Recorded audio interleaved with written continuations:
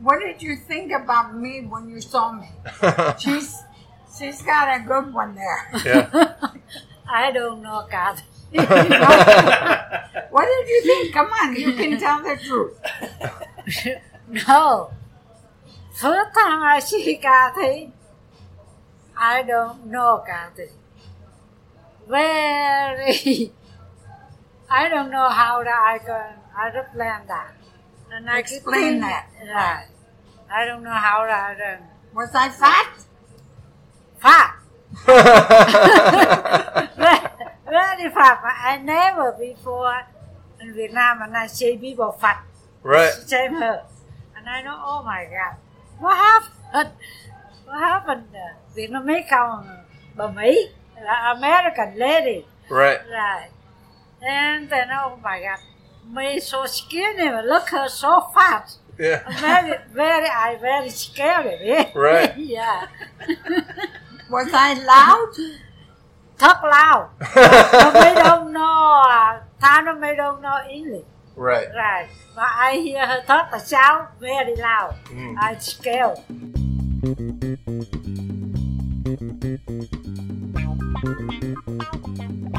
Welcome to the next episode of Pancom Podcast, and here is Nick Jimenez leading the show. Like I always say, the next episode. It's this episode. It's the one That's that true. you're listening to now. You're right. You're right.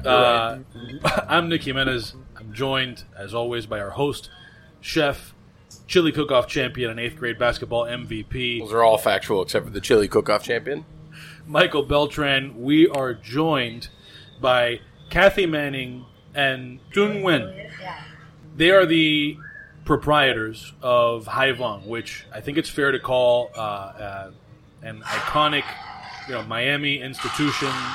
Certainly, anybody who has been eating in Miami for long enough knows that the two of you are largely responsible for introducing and popularizing Vietnamese cuisine to the city. And you've now written Mango and Peppercorns, a memoir of food, an unlikely family, and the American dream, together with your daughter Lynn and Elisa Ung. Before I sort of step out, I think the best way to introduce this is with your introduction in the book. There's a lot of Post-its in here, and I'm sure that I'll jump in with some notes on the beginning stuff. So this is the introduction from your book. As the Vietnam War came to a close in the spring of 1975, with North Vietnam victorious, people began to flee impending communist rule.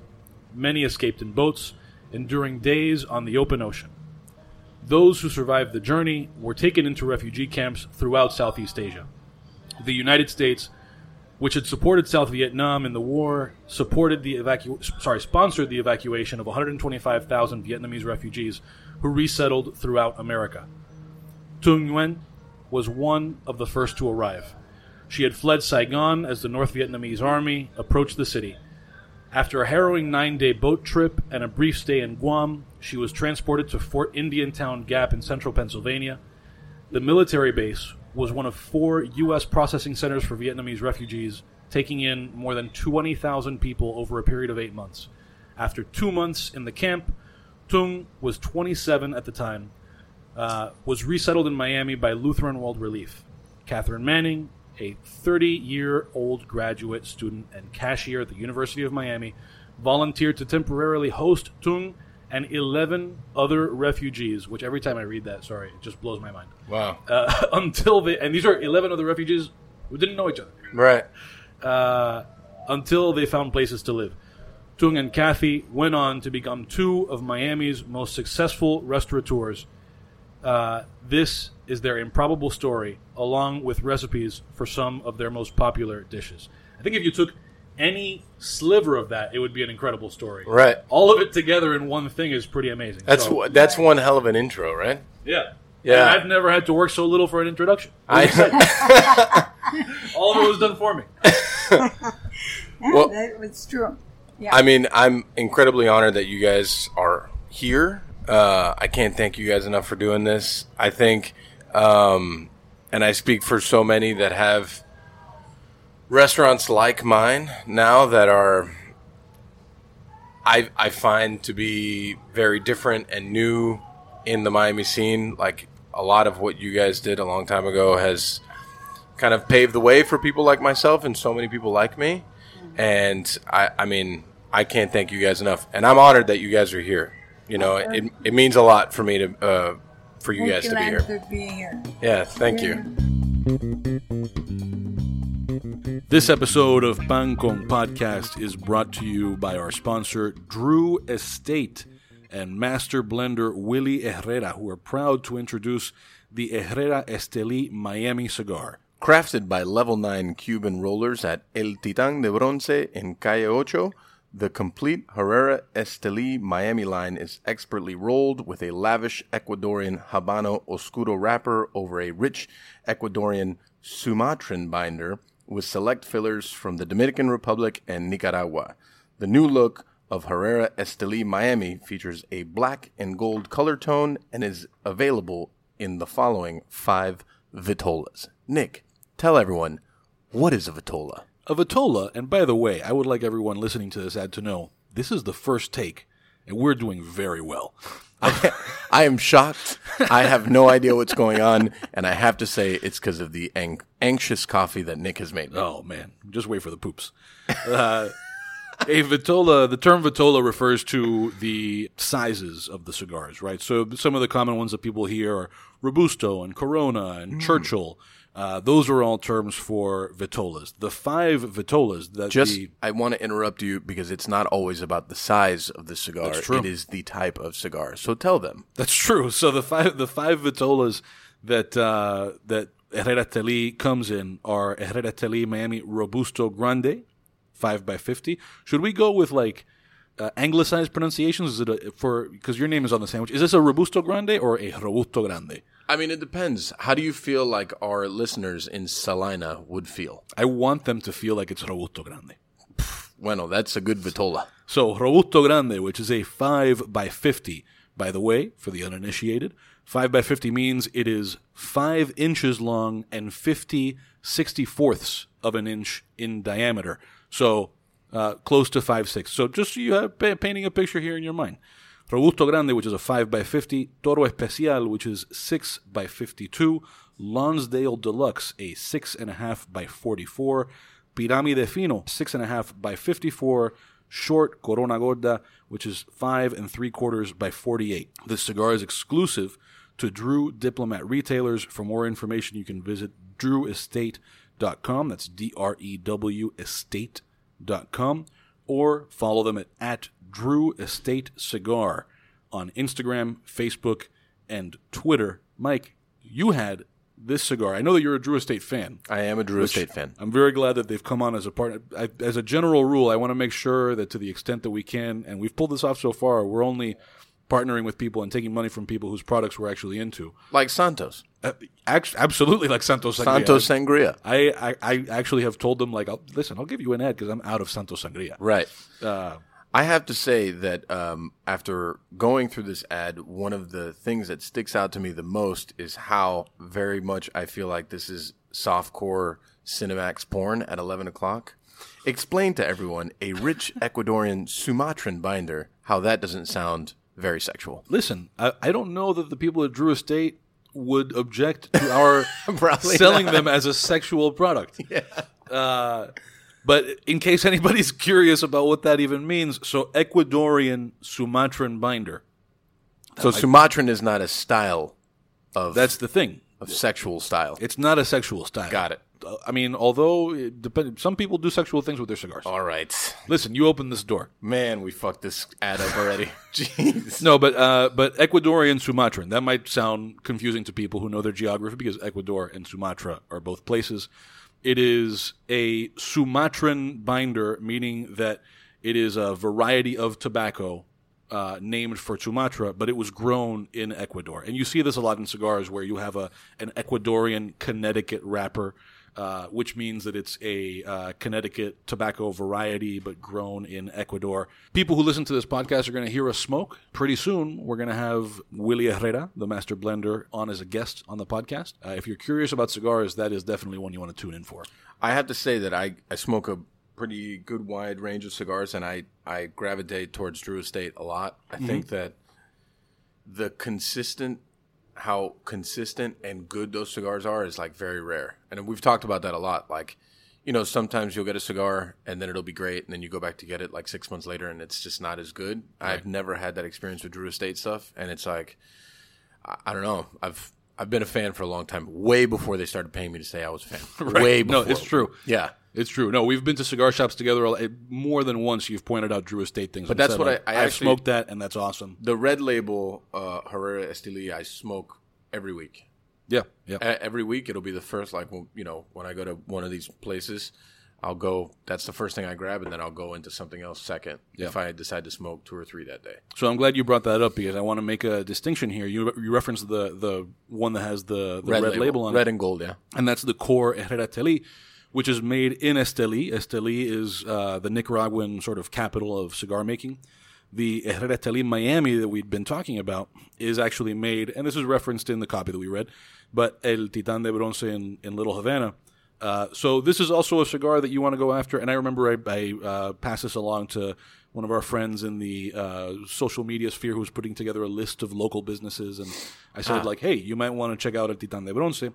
And El Titan in Little Havana is not just in Miami, but in the country, one of a very, very small number of American cigar factories that actually distribute all over the place. So it's cool that, you know, that this is a product that people everywhere have access to. And it comes from a small factory in Miami that has a very good reputation, not just all over the country, but all over the world. Somebody gave me one of these Miami ones for Christmas, so it was delicious. Merry Christmas. So, again, this cigar is exclusive to Drew Estate, to Drew Diplomat retailers. For more information, drewestate.com, or follow them, Drew Estate Cigar, on Instagram, Facebook, and Twitter. We expect sales to go up 20% after this ad. I might cut that out.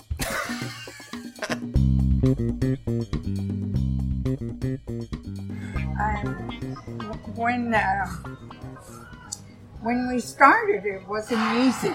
Right. I mean, we were the first Vietnamese restaurant in Miami. But before that, we tried to introduce Vietnamese food, like we sold at the Orange Bowl parade.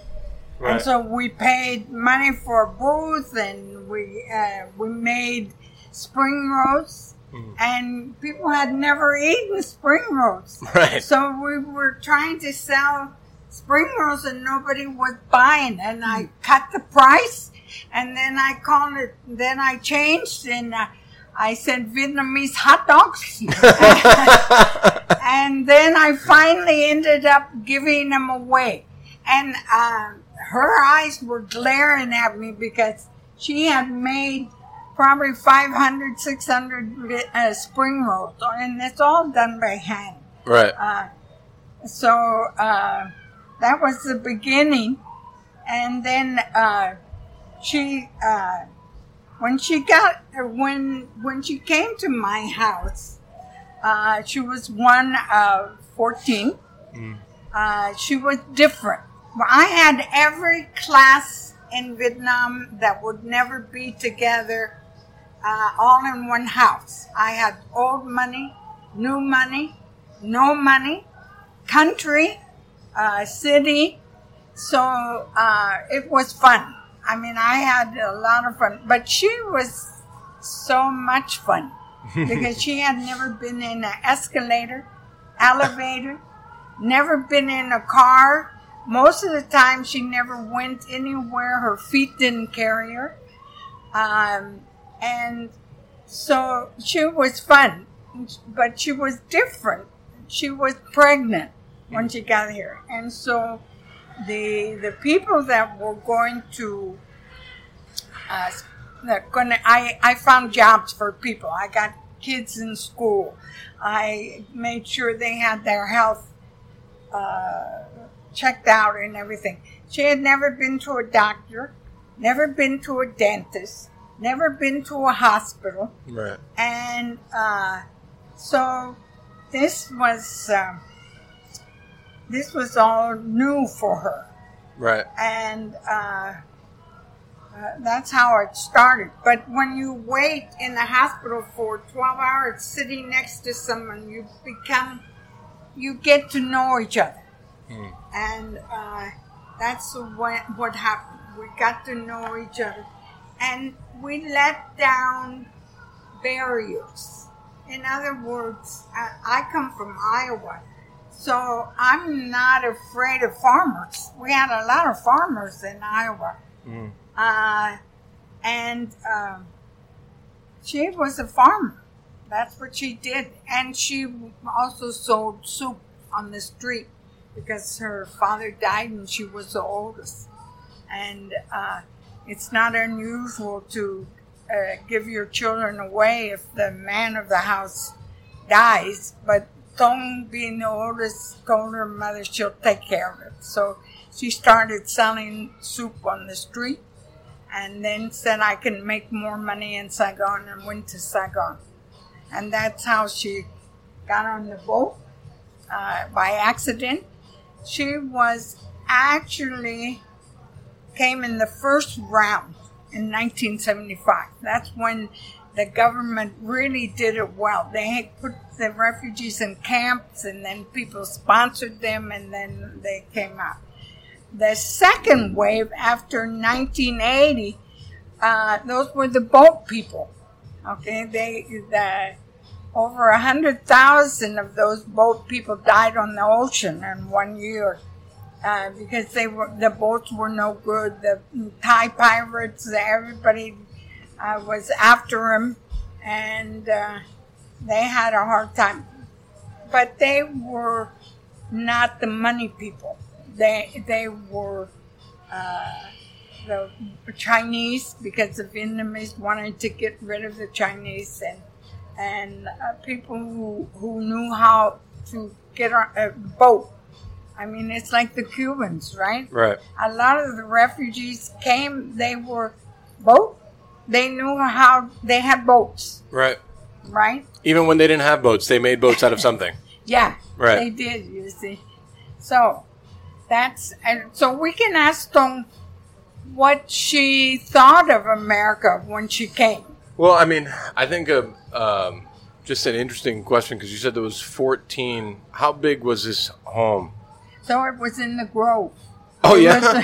It was on the corner of Royal Palm and Douglas. Wow. We went by it the other day because we were giving food to the food bank. Right. And it was my mother and father's house. And my mother loved that house, but I told my mother wouldn't love that house now. Oh, no. Because it was all fenced up. And I mean fenced. High fences. Right. Right? And it was so open when I grew up there. That's why I grew up. So when you arrived, grouped with 14 people, what was the initial reaction for when you got here in this house of, people you didn't even know, and you guys weren't familiar with each other? What was that first feeling like? What did you think about me when you saw me? She's got a good one there. Yeah. I don't know, God. What did you think? Come on, you can tell the truth. No. First time I see Kathy, I don't know Kathy. Very. I don't know how I plan that. And I Explain that. Right. I don't know how I Was I fat? Fat. Very fat. I never before in Vietnam, and I see people fat. Right. Same her. And I know, oh my God, what happened? What happened? Vietnamese không bà Mỹ, American lady. Right. Right. And then, oh my God, me so skinny, but look her so fat. Yeah. Very scary. Yeah. Right. Yeah. Was I loud? Talk loud. Nobody don't know. Nobody don't know English. Right. Right. But I hear her talk the sound very loud. I'm scared. But in Vietnam, before the war, an American go to Vietnam. Oh God, everybody very scared. Yeah. Yeah. The Vietnamese were afraid of the soldiers. So, She had no contact with America. When she got here, she didn't know. She was just like a wave. She didn't know where she's going. They asked her, "Where do you want to go?" And she was in Pennsylvania, and she said, "I want to go someplace warm." It's like really. So then they sent her to me. But when I saw, now my turn. When I saw you, she was very skinny. She was pregnant. She had polka dots. She had what is called the al-baba, which is the farmer clothes. Right. And they use whatever material they get. She had polka dot and striped pants, and she was very skinny, except she was pregnant. And she had many marks on her face because she had smallpox. And so I thought she was a little ugly. And she thought I was fat and laughed. But perfect pairing. It seems like everyone loves each other right away.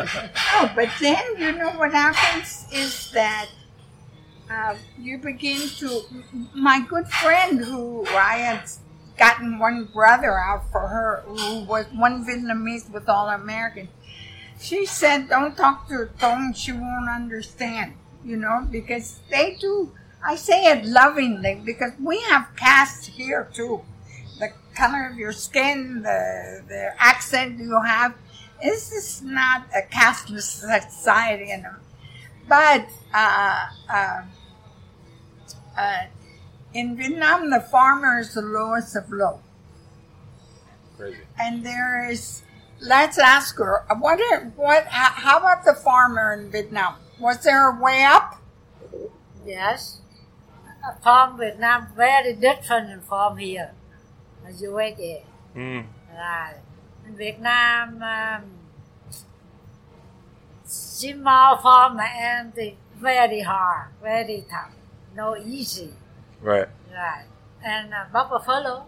Water buffalo. Right, water buffalo, and go in front, and to back, and have the what you call over the girl. Right, very very hard. I come here, everything so different. Right. Very different, and I keep thinking, oh my God, America, everything so different, very different in Vietnam. Vietnam farm so hard. Everything so hard, but here so easy.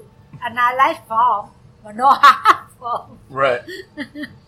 Yeah. She has a huge garden at home. Oh, She has Asian vegetables. She has a huge garden, and now she has flowers. I mean, she has orchids, and her people walk by the house and see her garden, and we gave her a sign that says Tong's Garden. It's hers. It's hers. She tells me, "You go inside." When I want to help or something, she said, "You go inside." Yeah. So I think there were a few things that each of you touched on about Tong's experience of America, and of course, being Cuban, I'm reading this book, and I'm reading the initial parts about this flight from conflict with communism in Vietnam and ending up here. And so there's so much of it that is very relatable, I think, to so many people in Miami, not just Cubans, but Venezuelans and Nicaraguans. And, and then there are, for example, you mentioned, and I think in the book you also talk about, Tung, your first time in an American grocery store and just this abundance and the variety. So there were things about that were so relatable, but then at the same time, there are these other things that are in such stark contrast with waves of refugees from the Americas, where the culture isn't quite as removed from American culture, right? It still has ties to Western Europe, and so, for example, there so the two things that stood out, one is relevant to that cultural proximity and one isn't. One was, in Miami, so many people have the experience of being sponsored by relatives. And so they go through that experience either with relatives who went through it themselves, and so you have this sort of guide, or close friends, or even just people you meet because you relate, because you're Cuban. In this case, you were going through it with somebody, you were going through all of it for the first time from any perspective.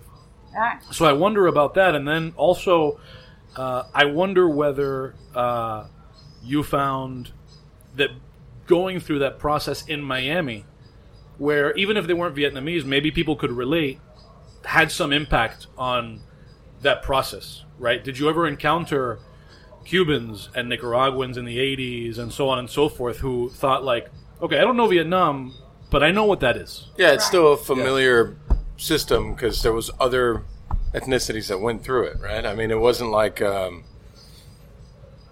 mean, it's an interesting point. Right. No, that's a really good point. Okay. So, what was it like being a refugee here? And it's a process of growing. I mean, and also, basically, we have the same value system, but in a different way. She works. She came into my house and started cooking for all the Vietnamese. They all knew it was her job. She set up beautiful table menu, but then she never sat down. So I would say, where's Dong? So I was learning the Vietnamese culture. I didn't know anything about the Vietnamese culture.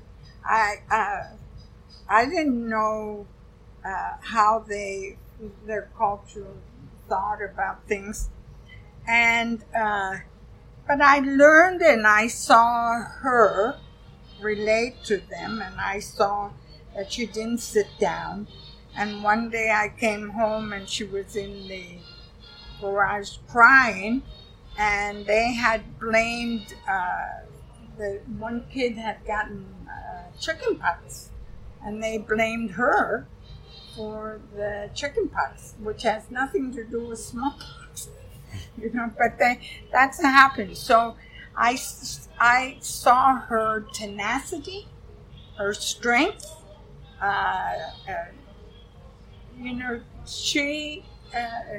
She had a lot of. I kept seeing a lot of strength there, because she had a daughter. She didn't know English. She didn't know anything, and yet she was willing to make it go. Right. Yeah. So I guess interesting timeline from when, the beginning to when the actual restaurant happened. Like, how did that evolve, and how did that evolution, and like where did that decision come from to actually like open up a restaurant and start serving Vietnamese food to a place that had no, I mean, Miami. They didn't know. They didn't know, and I think in a lot of times they probably would still have a hard time understanding it in a lot of ways, even today. Arroz fritos. Yeah. Cubans always came asking, "You have arroz fritos?" But let's ask Tom. How did the restaurant start? Why? How? Oh my God, long way. How did it start? First until funeral the downtown. Yeah. Right. First until downtown. Downtown funeral. And they ship room, ship and city, Right. and H Street. So she sold. Yeah. She sold for Vietnamese soup, Right. and we would put the pan in the car. Right. What happened to the pan? And what happened? The open restaurant, and they needed rice, coconut roll, Right. and rice go to city. And 37 afternoon to city, and rice go to my friend's house, and they have the room, the people sit down, and the coconut roll for the people, and her right, me and my daughter, and sit aside, and soup turn over. Fell over. The soup fell over. Right. And go home, finish soup and go home, and I clean the car, and I clean her, and oh my God, a lot of work. Yeah. After half the day, more half the day, I can't work nothing.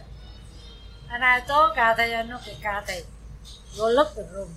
And she more room okay, tight. And she more and have to share all the soup. Share all the soup. She's gonna sell there. She's gonna sell only soup. Right. I think all the soup. Yeah, I know thing about cook tomato. I know thing about that and cook soup. And begin to start. How long? 2 It years took open. 2.5 years. So we found a place with the right price.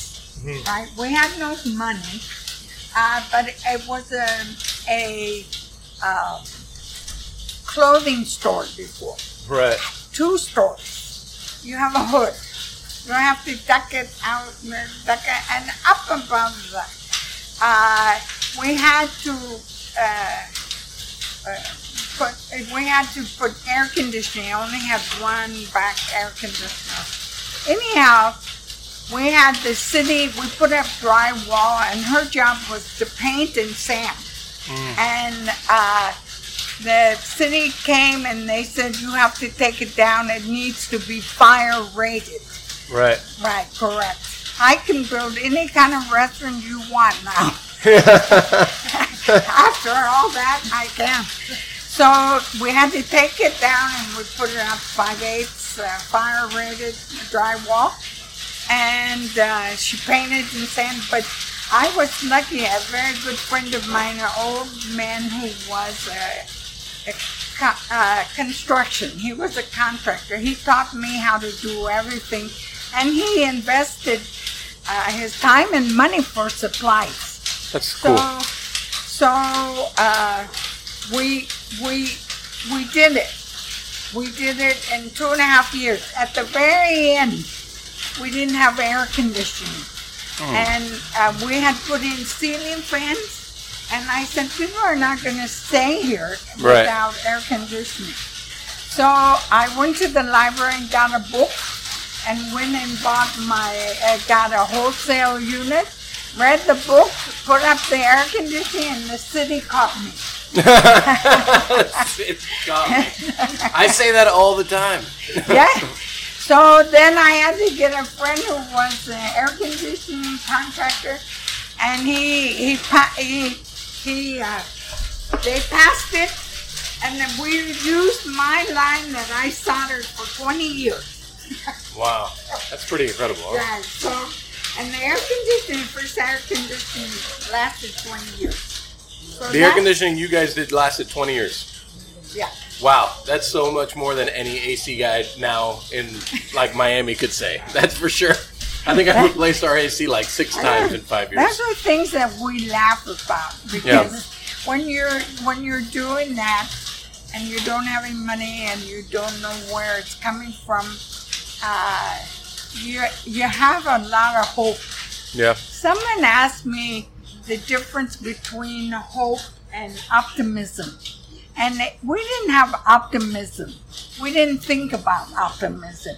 But we had hope. So the name of the restaurant is Hy Vọng, which in Vietnamese, in English means hope.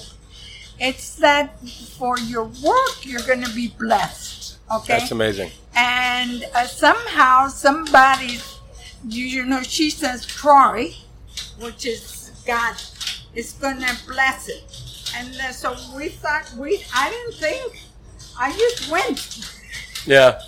I mean, I think all restaurants that are special start with hope and faith. Right. You know, like when you have a story to tell, it's tough. Not everyone would understand it. Right. So when the AC was working and you opened, what was that like? The beginning, the very beginning. Like, what was like the first day at the restaurant like in the first year? What was it like the first day it opened? Were you busy? Busy. No, first day you Oh, opened. food that no. No, yeah. No. No, no, took a long time. Well, not that long. No, no, long time. Okay. Oh my God, no, half money per right. You remember, Miss Lemon come half money right? Yeah. Yeah, But, the- but right before tea. but what happened that it got busy? Oh, that got lazy. But why did it get busy? Why to be say and Miami Hill? The Miami Herald. Yeah, Miami Hill help a lot. That's when food writing was great. Right. Yes. That's when No, food writing those, was. that we didn't do any trickery or any of that stuff. We never did. We never, I didn't want to know who was there. If he was a food writer or this, I didn't want to know because when you go to Hai Phong, you come in everybody equal. I mean, I don't care whether you have money or no money, or it doesn't matter. It's that everybody's equal, and my business plan was that you come out, you rest, you eat good, and then you go back. And what happened to Hai Phong? People started talking to each other, and we had a lot of people get married after eating at Hai Phong because they didn't have anything to do but talk. Yeah. And it took, They had hope also. yeah, They had hope also. That's it. And so it took 2 hours, and and no music. Oh, no music. No music. And Wow. so the only thing it had was conversation. And sometimes conversation with other tables. So how long after you opened did the Herald write about it that it got busy? Was it a year? Was it 6 No, no. months? It was more? No, 2 years. No. It was 6 The Miami months. Hill, Right. The no first one. coffee, 1 year. Okay, took 1 year. We'll One let year. her have her Yeah. say. Okay. 1 year. 1 year. 1 year. So when they wrote about it, it was Yeah. It took off. busy. Busy. Very busy. Very busy. Not enough people to cook, right? Yeah, I know. That's But real. she didn't Yeah. want anybody to cook. Oh, I am ambitious, and she wasn't.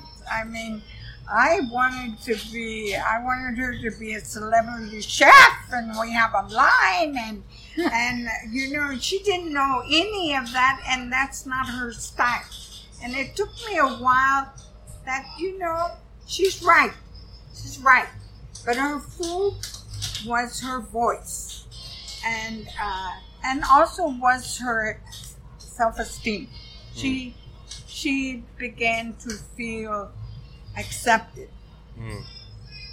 So how many people would you guys do a night on average when you guys got busy? How many people? Yeah, how many people? How many covers would you do? Like, how big was the restaurant? Okay. How many times would you turn the We room? started with 4 tables. Wow, that's amazing. God. 4 tables. And so one table, you could put the lid. I mean, the tables were, there was a hole in the wall. But we got better with years. Right. I mean, you had to go to the restroom. In the restroom, you go through, and then the restrooms are on each side, but you have to go in the alley to go back in. Right. Right. So you had water. You had to step down, and sometimes it rained, and the water would be up to here. And these women would come through with beautiful heels. We used to laugh. And if they didn't have to go fast, they said, "Okay, thank you," and they went back. If they had to, they took off their shoes and walked in the water. And Yeah. So I guess after the first year, what were some of the most trying times? Like, what were the things that you felt were I mean, the restaurant was around for a long time. So what were some of the things like that you remember that was like, man, I remember that was very tough, and this moment in time was very tough? I'm sure there were more than a couple. Okay, let her. I'm going to disagree with her, but we already know we're going to disagree. But I want her to have her voice. I know what she's going to say. Okay, You've been through this before. Yeah. No, I know what she's going to say. Okay, what was hard about Hai Vong? What was it hard? I mean, was it that? I mean, in the beginning. Right, beginning mà hard food and hard work and hard. What was it? Situation. Like, what was something that you remember that it was like you felt like it was difficult either from food or from people or like the building itself? What was something you remember as like that was a very difficult time? Yeah. First time they Hai Vong beginning Vietnamese and Russian beginning.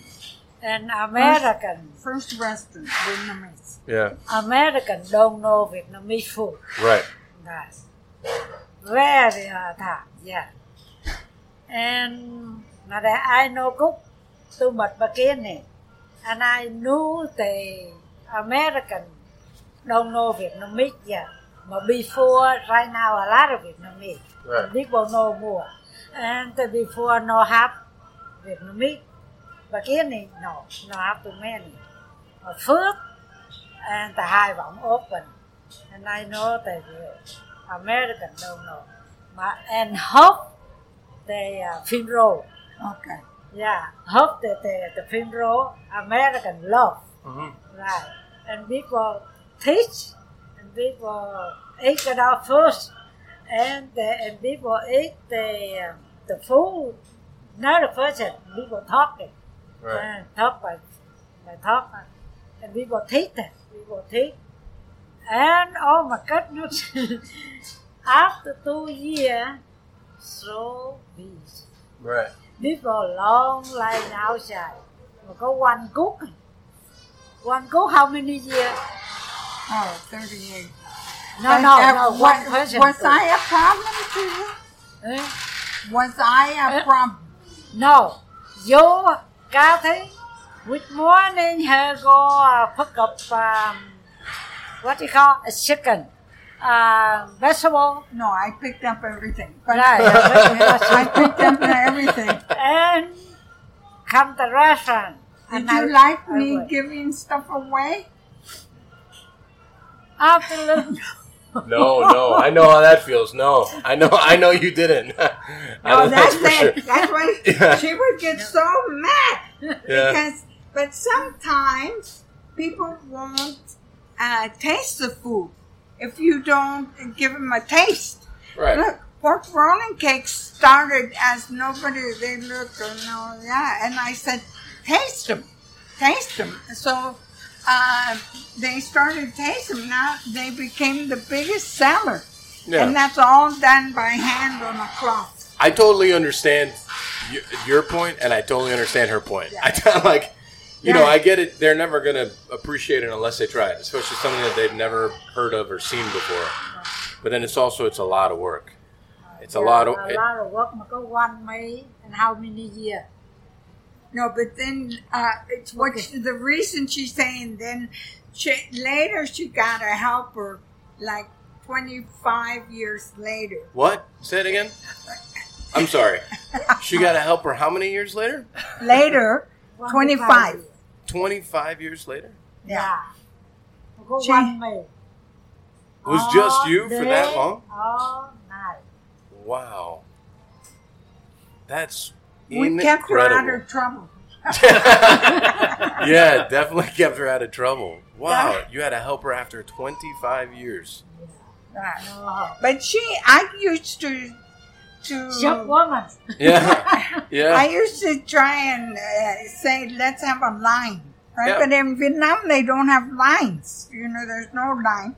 You sell on the street, they sit down, you have a long pole, and you have soup on one side, bowls on the other. It's Vietnamese fast food. Right. and you get it and you sit down and eat, you know. So 25 years later, she got a helper who is still with us, who is, and she taught him how to prep and how to put the bones for the stock. What else? Yeah. Here, I'll give you time Oh. to talk. Oh my God, a lot of teachers. Yeah. Yeah, a lot of teachers. And I don't know, different people talk, no listen. Right. And I teach, Yeah, I know how that feels too. They never listen. I teach, I show them and how to on the boom, go inside stuck about weeks, and I try, and I leave alone. And I work harder than I leave alone. And 3 hours, and I turn and I go, I check the boom, I know, okay. It's short boom. Nó have to be wing, and they nó have oxtail, nó have Oxtail. Oxtail. beef boom, Right. and short, a lot of short, and the big pan and stuff. Look like, I don't know, look like what. And I told them, on mua boom. And on about 3 or 4 boom. And I go work another and I come back. And I check again. And I took off the bubble on top. Yeah. And I saw a lot of water and not the boom. And I know, okay, come on. I need the boom. I go, I took boom, I on. Okay. Mà I let him look. Cho him look. And on the boom. Go have my stuff. Right. Right. I know like the on lap, boom, and stuck nowhere. And I can cook the food. I have to teach it a long time. Long Took me time. a long time. Yeah, I mean, to do things the way Yeah. you want them to be done, especially that it's so important to the overall thing, takes a lot of time. Yeah. A Lot lot, of time. of time. So now that, because I think this is a good opportunity for me to jump in and let people hear a little bit of this book. Now that we're talking about Tung's work ethic, you brought up the 25 years before she had a helper. 25 years before she had a helper. So Yeah. 25 years. remind how old are you at the point in the book where you're making bricks in Vietnam? You're about 16 maybe? When she started cooking, No, making bricks. Oh, make the book. Yeah, And 13. about 13. Yeah. So just 13 mới start really. No, Yeah. no, not too much.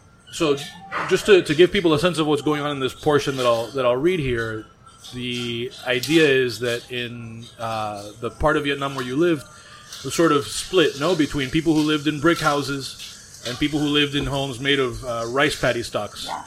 And so this was Tung's master plan to build a one-room brick home for her parents when she was 13 years old. So Yeah. at this point, you've approached your boss at where the bricks were being made about the proposal that he pay you in part in bricks. After getting over his surprise, the boss said I could have one brick out of every 10 that I made, and that it would take about 6 months to meet my goal.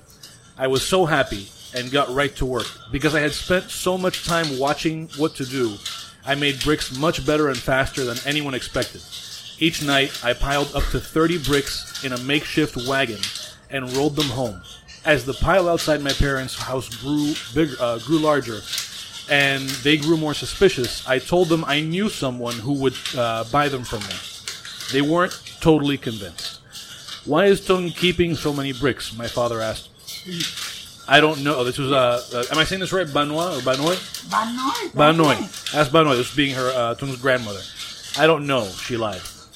After only 3 months, the pile had grown high enough to build the house. I gathered my entire family outside and pointed at the bricks. I will not be selling the bricks, I said. I will be building a house for mother and father. Next, I presented my parents with the earnings from my job, enough money to pay people in the village to help build the house. My mother wept. My father teared up, then walked away so that others would not see him cry. When he returned, he said, "I don't need to eat dinner. I am full of happiness." We built the house, except for the roof, in 10 days, paying some people in food cooked by my mother and Banoy.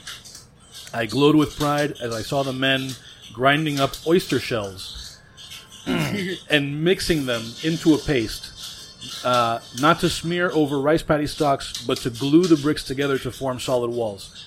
After the walls were finished, we had to build the roof before we could move in. That involved me working at the clay tile shop. It took a whole year to earn enough to earn enough tiles for the roof. But at last, my parents had the house I'd always dreamed of. It was always dry inside, and no one could treat us poorly again for living in a house made of rice paddy stalks. Which makes me think that's the sort of person who goes 25 years without a helper. I mean, and it's still like when you say that she's making 30 bricks. I mean, she's taking 3, and it's just like, I mean, that's incredible stuff. I mean, I'm still thinking like 25 years until you took a helper. 25 years until you took someone else in the kitchen to teach, because then you had to teach them, which took a lot of time also. So, wow. Thank you. Yeah, I don't know, like, I just feel, I hear so many chefs talking about, like, yeah, you work so hard. I'm like, nah, man, you really don't work that hard. I mean, you're not working for 25 years without a helper. I mean, that's incredible stuff, So, just a question: when you took the helper on, cooking for the restaurant, how many times would you change what they did in order to serve the food? Because I'm sure it took a while before you trusted what they were doing to serve. 25 years. No, okay. So, so you're one helper. Yeah, who one is helper, still yeah. with us. Right? Yeah. And now he puts on the pickups. He puts the bones on and everything. How long did it take you to trust teach him? him? Yeah, to Right. trust him.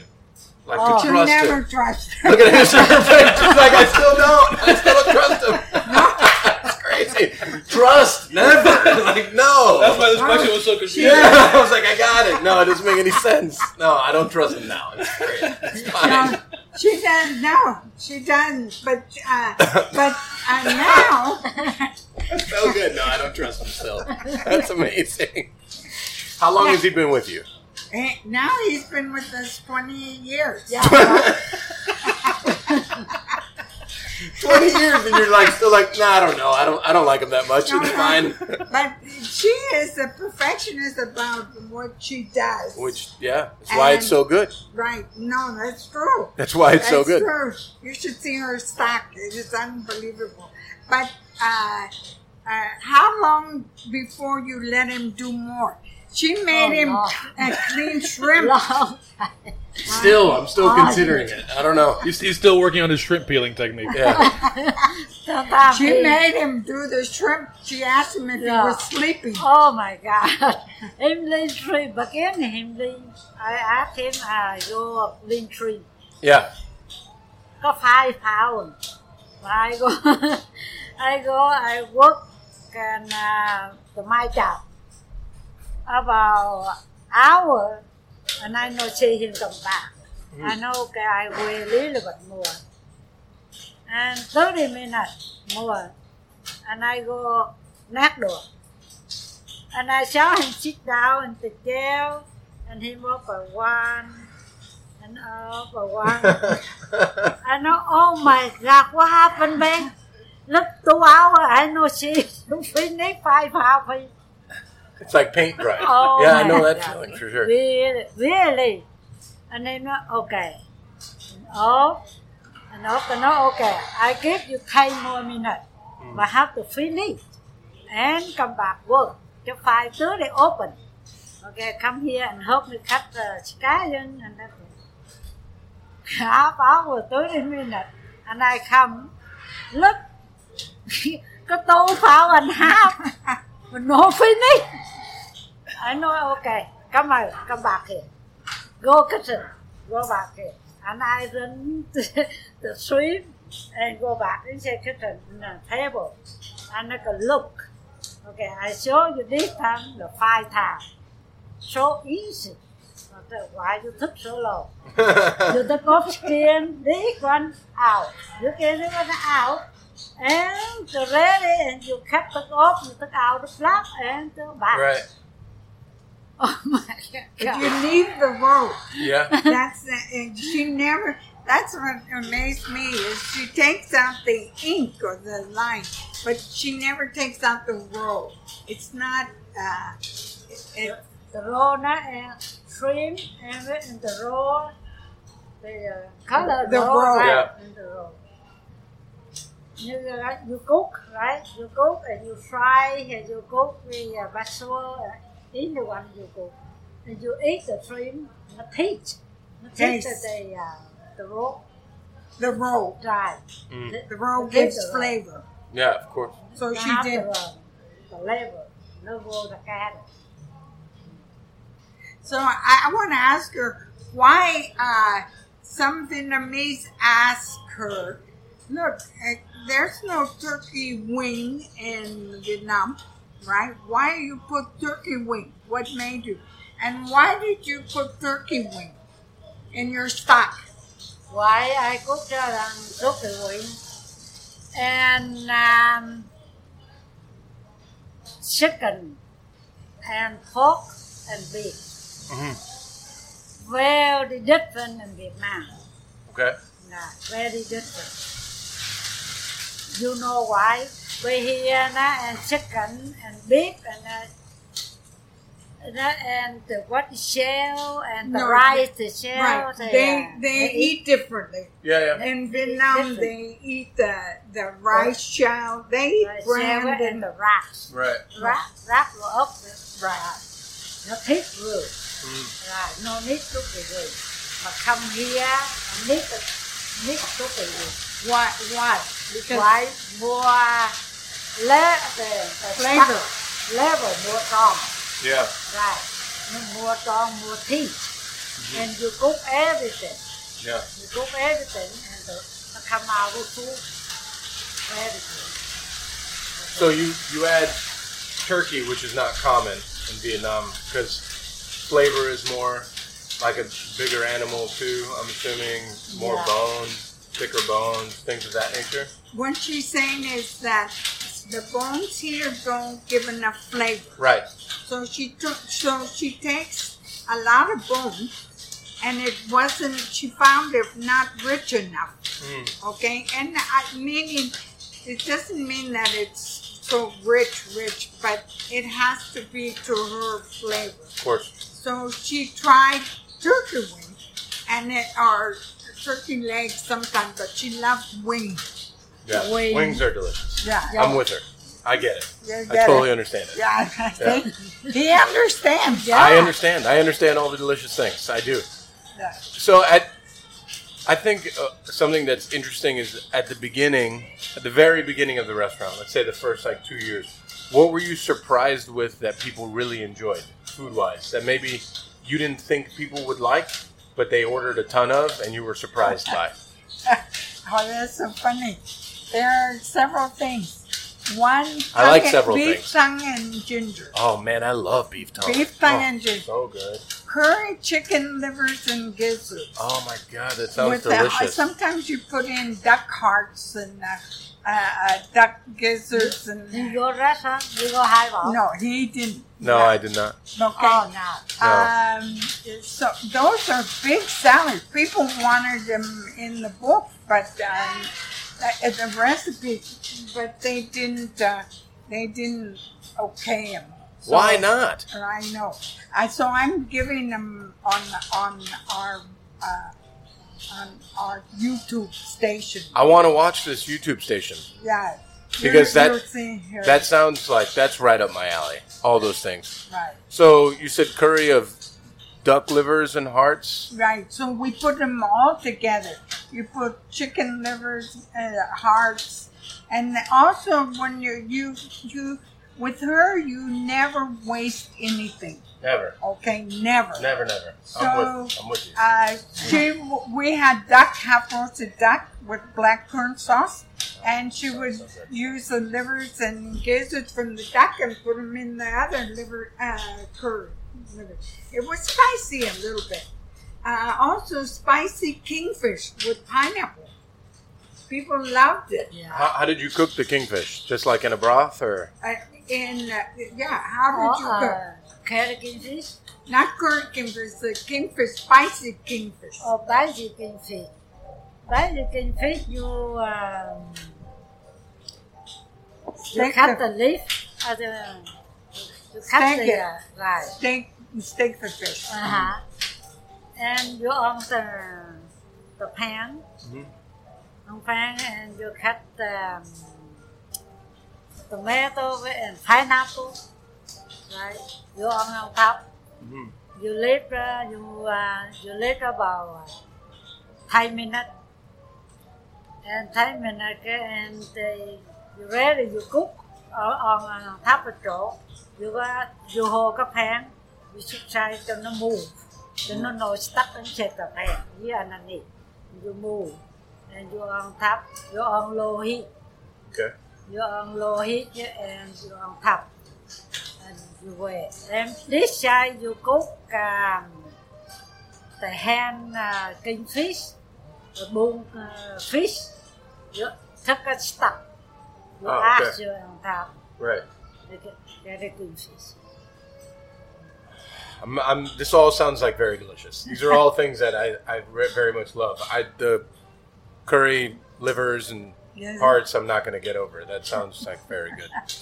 So, I think, what were the dishes that stuck forever? Are those some of the ones that you were shocked that people really liked? Or was there like one or two dishes that were there forever and ever that never came off the menu? They weren't there in the beginning. Oh, for the spring rolls were Right. been there forever and ever. Makes sense. And in the beginning, we didn't have mint. And typically the Vietnamese use a lot of herbs, Yeah. fresh herbs.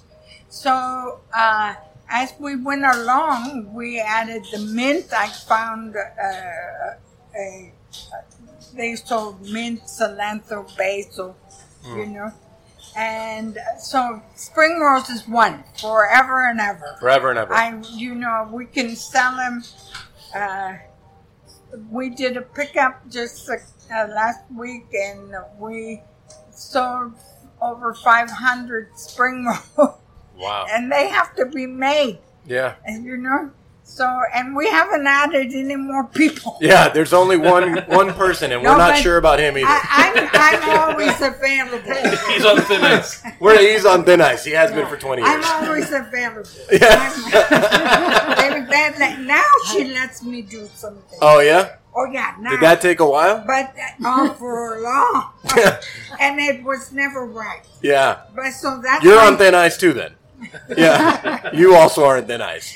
The other thing is pork rolling cakes, where she soaks rice all night, she mills it, she makes it into a watery powder thing, but she does it with rice. So she soaks the rice, mills it, and then she steams it on a cloth. So it comes, she uses a flat chopstick that goes around and around, and you go under and you lift up and you put on an oiled plate and you put the stuffing and you roll it up. People die for them. I would die for that. Yeah. I would. I'm ready right now. I'm ready for that. You try that and No, I haven't, but I would love to. And on top you put fried shallots, mint. If you want, you can put scalded bean sprouts. At the restaurant, we put scalded bean sprouts with the mint and fried shallots. But pickup, we're just doing mint and fried shallots. And you have to fry the shallots. I mean, you're not buying fried shallots. No. You shouldn't buy fried shallots. Yeah, I'm with you. So, Right. Kathy, if I understand correctly, I mean, you were primarily the front of house person, I was front of right? the house. To talk a bit about, and of course, Tung, if you have something to say here to jump in, because it involves you, no? about what it was like being the direct connection to the customer at a place that was so characterized by this culture other than your own. No, where you're learning almost at the same time as Yeah, the but customer. I learned fast. Sure. Okay? But I had to be the go-between the kitchen because I could be the one to see the food go out. And so sometimes if you're tired, you're a chef, right? And you forget a duck, it's overcooked. So, but I couldn't tell her that. She would go berserk. Got right? So I would just order another duck and tell the customer, look, take that duck home, or eat that duck, or take a good duck home. Yeah. I would make it work. You tell the customer, because if we tell the kitchen, we're all dead. Yeah. No, because We're going to it be out of happens all to the helpers. It happens to everybody. Yeah. You know, and I knew it, if it was good or not. You know, if it was good and they complained, you know, I'd say I knew what was good. But what about from like more from a cultural standpoint? Because I imagine, especially at the time, customers must have had all kinds of questions. Oh, yeah. So I guess that's what I'm thinking is That's my job. Yeah, exactly. So what was that like for you? Being, of course, without the food, none of it happens. But Right. but ultimately, it couldn't have happened without you because someone was needed to translate in a manner. Yeah, of it was, speaking. it was a middle I person. wrote in Vietnamese on the checks that I gave her.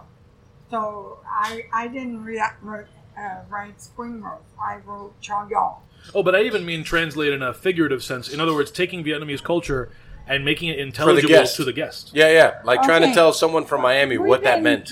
We didn't try. As an example, this isn't Vietnamese, but as an example, like I remember, I wish I could remember the name of this Indian restaurant, but I was with a group of friends and we were at this Indian restaurant, and our waiter and all the staff are Indian, and it's three of us Cubans at this table, and I forget now what dish we were asking about, but our waiter, you know, is taking all these questions, and what about this one thing? And he says, "Where are all of you from?" And we said, "We're Cuban." He goes, "It's kind of like carne con papas." Nice.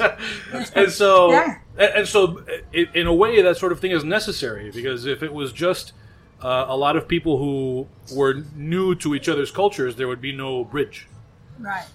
No, you know, you have to explain.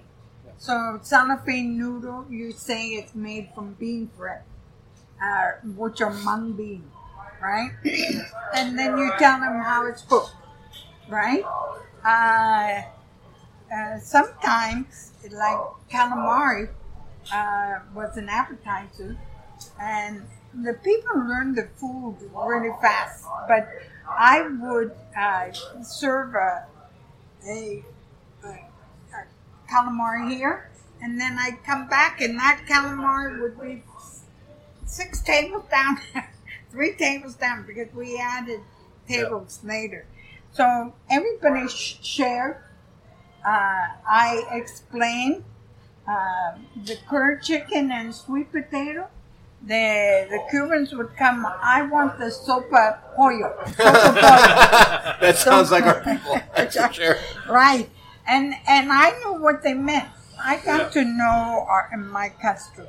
I like to take the orders. I would say, I would say, okay, today the barbecue pork is not that good, so don't order it. Yeah. Because we can eat it. You know, why are we going to serve? So it was a combination. She didn't cook anything with compromise, but I wouldn't serve anything compromised. Yeah. So, I mean, not that we can't come back to the restaurant stuff, but I want to make sure that we transition a little bit to the book. Yeah, so that sure. people listening, you know, have a Definitely. sense.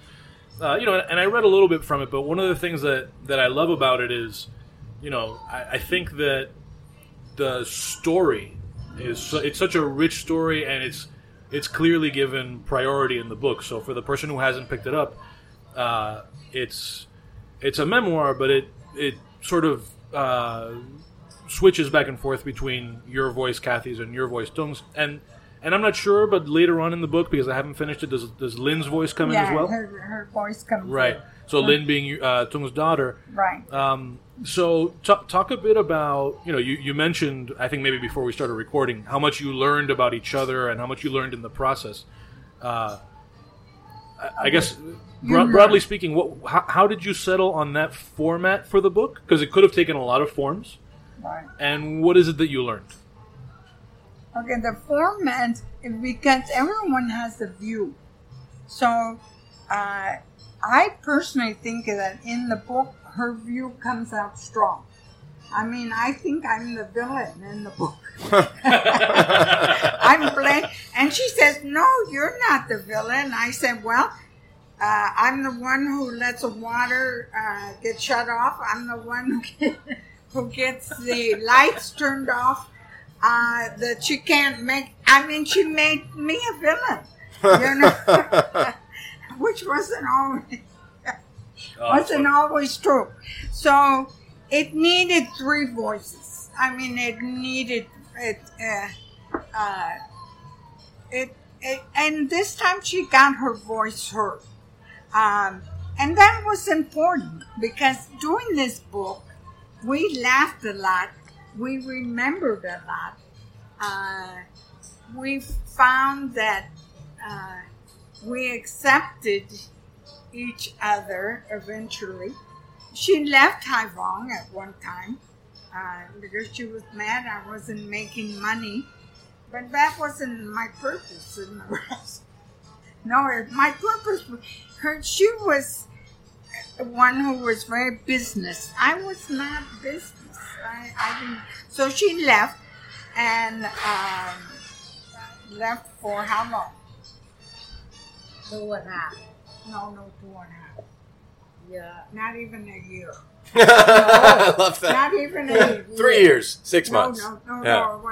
It wasn't long, and there were my pride got in there because she thought that I couldn't do it without her, and in fact I couldn't do it without her, but I wasn't going to tell her that.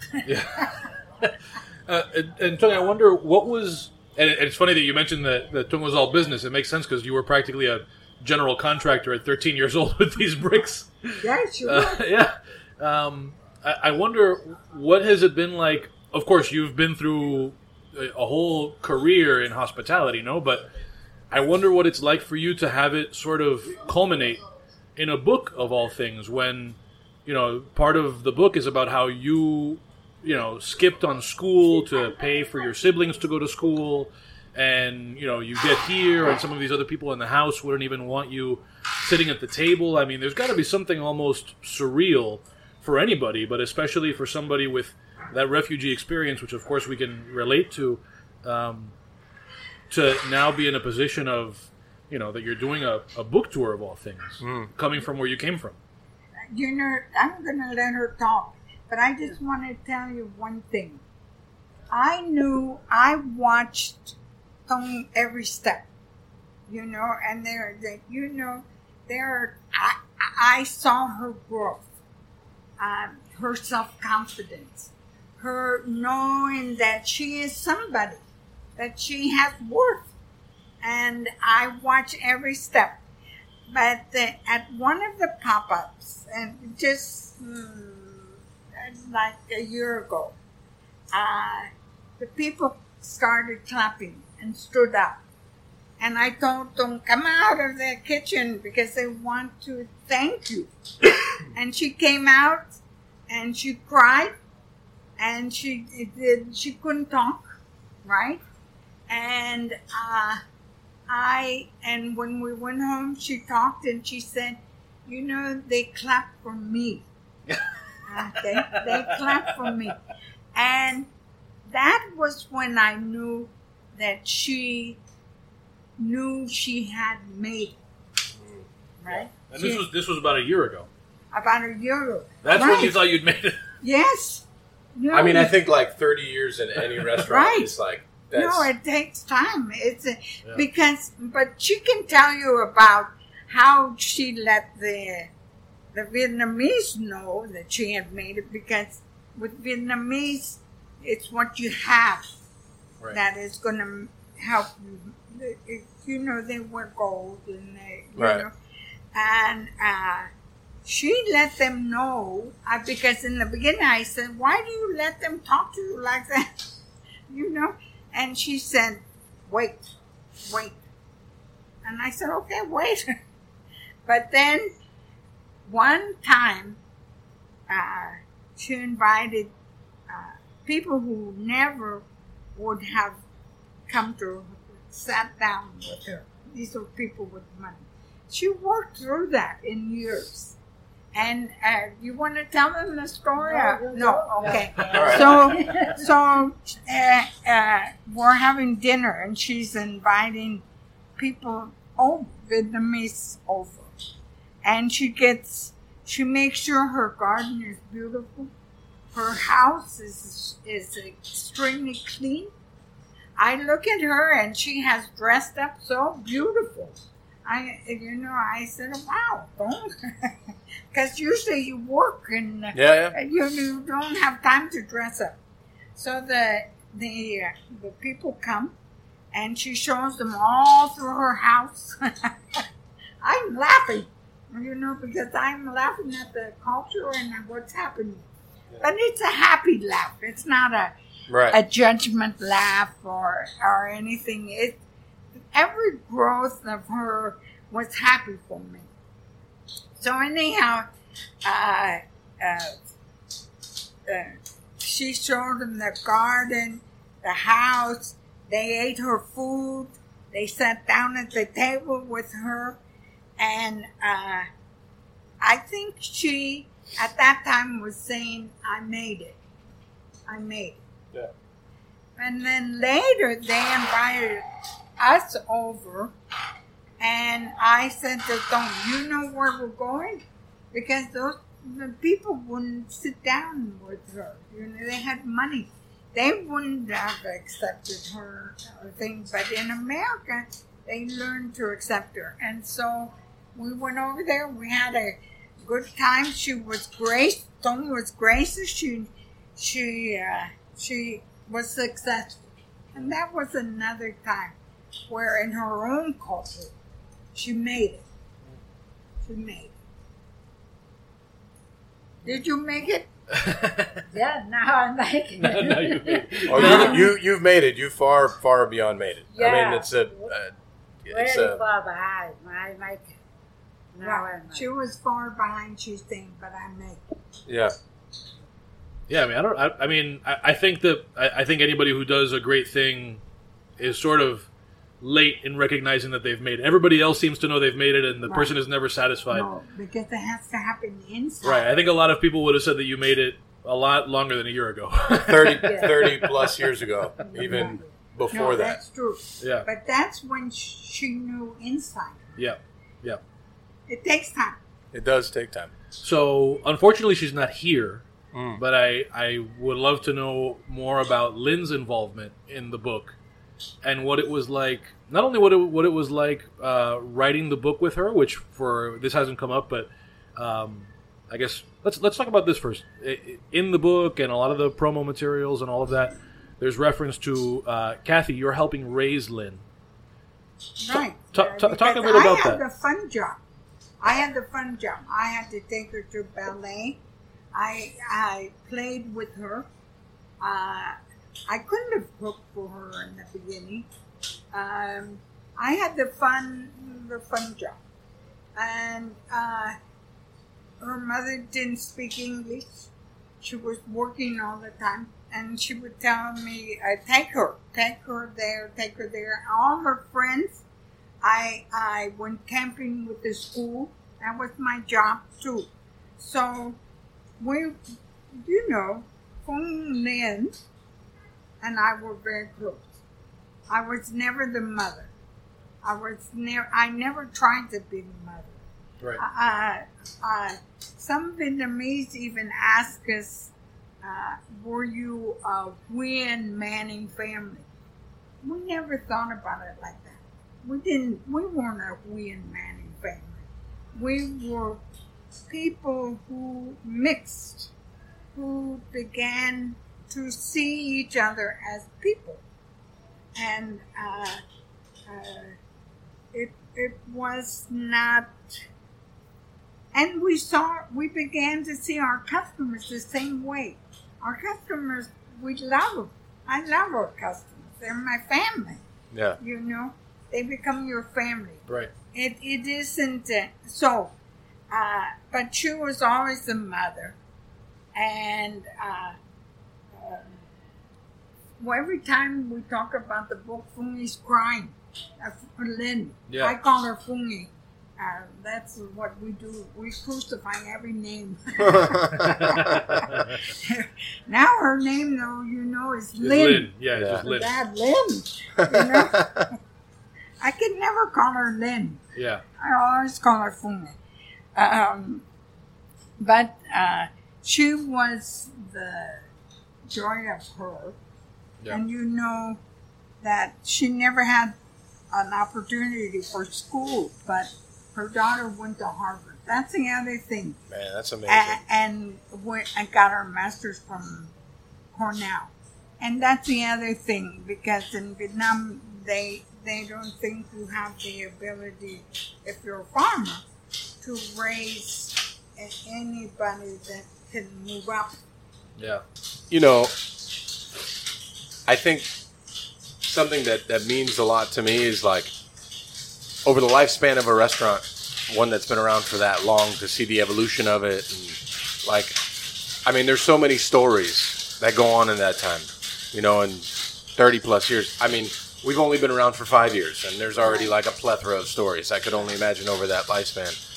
What's one story or one instance that really stands out to you, whether it be about food or people dining or something that happened in the restaurant, it got flooded, or something that is something that you'll always remember?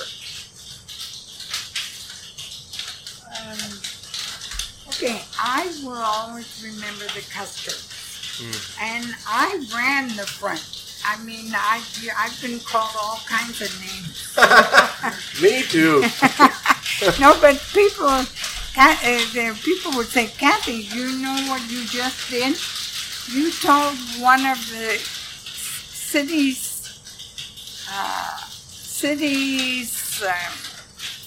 Like a commissioner or something. yeah, right. Something that doesn't really matter much. Burger, that's the right word, right?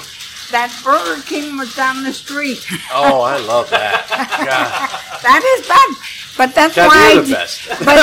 You are the best.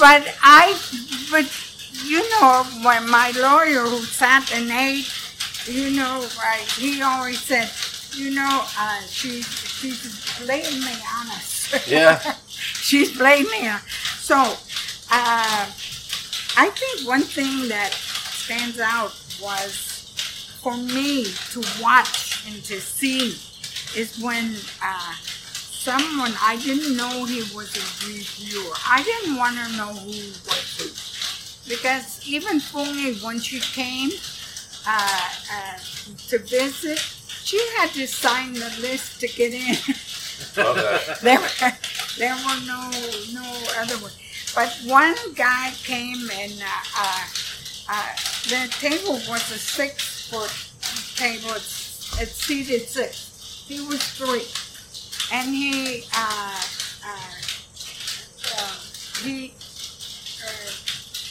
wanted a table all for him, the 6th all for himself. And he said, I'm going to order a lot. And I said, that doesn't mean anything here.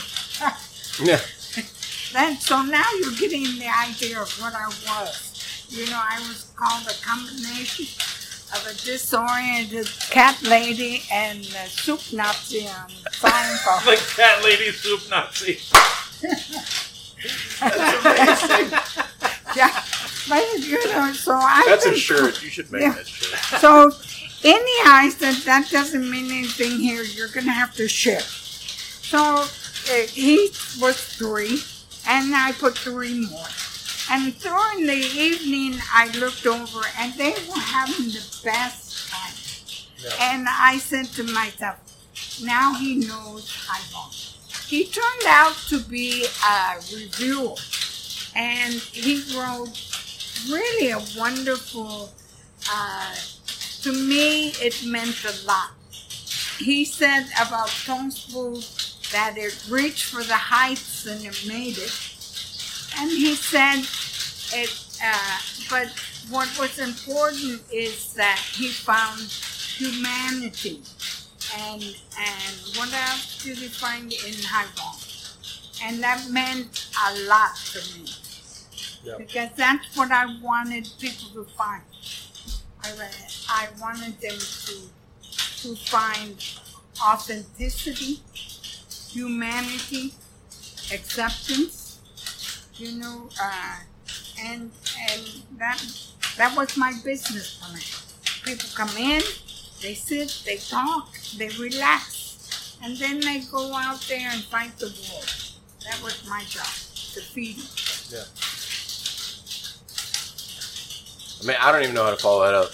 Well, did you have? Is there a story that comes to mind for you? Some story from over the years that you always remember? For her? Other than your one helper that you're still not sure about, which is probably the highlight of this whole thing for me. No, for her it was everybody who went to the window and told her how good the food was. Yeah. And I think, was that important to you? Yes. Very Happy. important. Yeah. Happy. Very important. Yeah. Happy. Cool. You want to do the? Man, I don't know how to follow any of that up. I'm just all kind. I want to eat so much of your food right now, and I can't thank you guys for everything that you guys have done in the last. I mean, you paved the way for so many of us. Okay, that's good. Yeah, I really can't thank you enough. No, he hasn't gone to the restaurant, but he heard about the restaurant. Oh, and heard it. We were talking. Now he wants to taste it. Oh yeah, yeah, that would be great. Do you want to do the bonus stuff? A little quick. I don't really have many bonus things today. I'll help out with that. All right, you want to do the bonus Yeah, thing? we'll do the thing. That's good. So we're gonna wind down here. We'll do the recommendation thing. Okay. So we always end the podcast with everybody recommending something to the audience, and it can be absolutely anything: a book, a dish, a movie, as long as it's not yours. Oh Right. yeah. Right. It could be anything at all. Yeah. That's good. Do you have anything that you want to start with? Just I mean, it's a very boring parting recommendation, but I just rewatched Glory Road, which is a great movie about the first NCAA basketball team that had 7 African Americans on the team, and it was great. I rewatched it probably for the 25th time, and it was still good the 25th time. And I recommend it for all people. I think that's it. I mean, I really don't do anything but work right now, so that's the only thing I've had time to do. We understand that. I know you guys. Keeps you out of trouble. I mean, I'm Are lucky. you married? No, I'm not. But I'm lucky I have more than one helper. I still don't. I can't get over the one helper thing, and that's after 25 years. And we're still not sure about him. It's the best. Party recommendation: find the Now helper. you know her nature too. Yeah, I know. It's amazing. So I'm going to go a little bit of a repeat of a past recommendation from another episode, but maybe an episode or two ago, I had recommended a short documentary on there's a Vice series where they do documentaries about songs. The most recent one I saw was the story of the dance hall, the song that introduced dance hall, Jamaican dance hall, to so many in the United States. It Wasn't Me. Oh man, that's good. And the That's story, a good one. the story of It Wasn't Me is actually also super interesting. So that is my recommendation. You can find that. It's a Vice short. You can find it on YouTube. Kathy, Tung, any recommendations for people? I always have recommendations. I love that. I think to help understand Hai Phong, there's a good book that is written by Isabel Wilkinson. It's called Cast. And I recommend that book a lot. I think that every American, we need to read it. And because of what is going on in America now, we need to read it and we need to feel it. Okay. It was called. I'm sorry. It was called Cast. It's called Cast. Cast. Okay. And it's by Isabel Wilkinson, and it's a great. Got it. Okay. Okay. What about you? Maybe I don't know what to Okay. say. No. What? Okay. What about? So here's I mean, we could go any direction, but when you're not cooking, where do you like to eat in Miami? Oh man, that's tough. That is tough. That's tough. I don't know. That is tough. Yeah. This. She'd like to eat home. Yeah. She likes to eat at home. I bet. She eat anything, or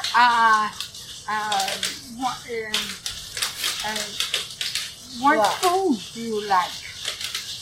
What You- food do you like to so that you When you're not at home, when you're not at home? if you eat anywhere outside of home, What do you like to eat? Oh, I know. I mean, I'm gonna go there tomorrow. Wherever you say, I'm intrigued to try it. Okay, bueno, what do you like to eat? I'm hungry. I ate everything. No, but I don't know I eat. what you always fix it up, but where do you like? What about Kong Chao? Oh man, Kung Chao is the best. Yeah, Love it. I love Kung Chao. yeah, she does Kong Chao. Yeah. That way, Yeah. if she can go somewhere, she'll go to Kong Chao. Now she'll say it needs this. And it needs. They need a helper. That's what they need. Right. Yeah, You know? and keep them on thin ice. Yeah, I love that. But she recommends Kong Chao. What do you eat at Kung Chao? Just so I can order the same thing. We ordered the beef. What do you or what? Soup. Yeah, so Soup beef. no, Yeah. because the Chinese make Vietnamese make chow. It's a rice soup, and it has chicken or ground pork or rice, and the Chinese make chow, but they call it Soup rice. rice soup. But they don't, and they put in fish or they put in Pad. yeah, and that is a staple for the Chinese. Right. Yeah, right. And when you're sick in Vietnam, you eat chow. So everyone go to Kung Chao. I love Kung Chao, so I feel vindicated that there it's you good. go. It needs things apparently, but I believe it. I believe it. All right. All right, and so shameless plugs. We'll let you just tell everyone, when the book launches and where they can find you online and all that stuff. I know you mentioned a YouTube channel, so let everybody know all the things that they should know about the book and High Bones. Okay, you want me Yeah, to yeah. tell? Yeah, tell Okay, the book is released March 16th. Okay. Is a Chronicle is releasing it. You can get it at Books and Books or Amazon or I like to support the local bookstores because we're all going through a hard time. What you can go to highbone.com and that's a website. You will when I start doing pickups, you push a picture and it goes to your cart, and that's what. So you order that. It has choices, and you order. Yeah. And then you pay online, and all you do, we cook at a church or wherever at a cooking school, but we pack it and you pick it up at our house. And you drive through, and I have boxes all made, and you also choose a time slot, so we don't have it all packed up and you come through and we put the food in your car and off you go. Do you have the curry gizzards? We do. Oh man, I You'll can't be all wait. over that. Oh, I'm so We do. ready. In fact, next time we're going to do tongue and juice, Oh. tongue and juice, because our customers love it. I love it, and I haven't even had it yet. I love everything about it. And we're on this is spoon in. Yeah. This is my job. Not my job, but we're on Facebook. I do write on Facebook. Okay. I let breathe out. And also we have a guy who is putting up stuff. Yeah. He's a wonderful guy. He's in the Netherlands, and he's Korean. And so he is part of the family. Great. And some of my bus boys have gone on to do wonderful things. One is got his master's in, he's from Cameroon, and he came looking for a job. He didn't know English. He had gotten the lottery, and he had won a green card to come to America. He's now an aeronautical engineer. Wow, incredible. We have one guy who is a civil engineer, one guy who does networking with computers. He's a computer guy. And these guys stayed with me for 5 years, 6 years. They made it through school. Yeah. Amazing. Good stuff. So we'll do our plug things. You want to tell the people the things? I'm on all the things. All the things. It's dademag.com/Pangkong Podcast. We're at Pangkong Podcast on Instagram and Facebook and Twitter and all the social media things. Nick, why are you so wet? Are you like Because I'm under a leak. I was wondering the whole. Okay, all right. Sorry, finish. Yeah. My bad. Nick is all wet, everyone, and he's just taking it like a champ. I'm under a leak. Yeah. And I'm holding the table from wobbling with my foot so I can't move. I love that. That's Yes. good. This is dedication. Yeah, it is. Pangkong Podcast and all the things. If you want to support what we're doing around here and get me out from under this leak, it's patreon.com/dademag, DADEMAG, for as little as $1 a month. The Mug Club is growing. If you are in a certain tier, you can get a mug. Thanks to all of our mug people. We have several mug people. We have several mug people. This is crazy. Some people The who haven't world gotten is their mugs nuts. yet. It's a crazy place to be. And yeah, follow us on all the things. You can even see somebody in Connecticut who listens still to the can't believe that. podcast. I just making one of Mike's recipes Totally from a cookbook. off topic. On topic, but off topic. So you guys, obviously, the book is being released this month in a couple days or whatever. So I was part of a book that they did in Miami, just like a group of chefs or whatever. And I did 2 recipes in the book. And I, for the life of me, never thought anyone would ever recreate my recipes ever. And somebody recreated one of my recipes, and I was like, that's crazy. Yeah, it makes you happy though. Yeah, it was very, and the whole time I felt like telling them, like, you have to plate it like this or Yes, like that. right. And I'm like, Yes. and I'm like, Amen. you need to add more sauce, which I'll reach out to them in person and be like, listen, that's how you do it. But it was very, very cool and very interesting. So now I understand the book thing just a little bit, just 2 recipes deep. Thank you guys. So this is where it ends for the non-Patreon people. But if Yeah. you are supporting us on Patreon, you'll hear an extra few minutes, and we'll do a little lightning round with Kathy and Tung.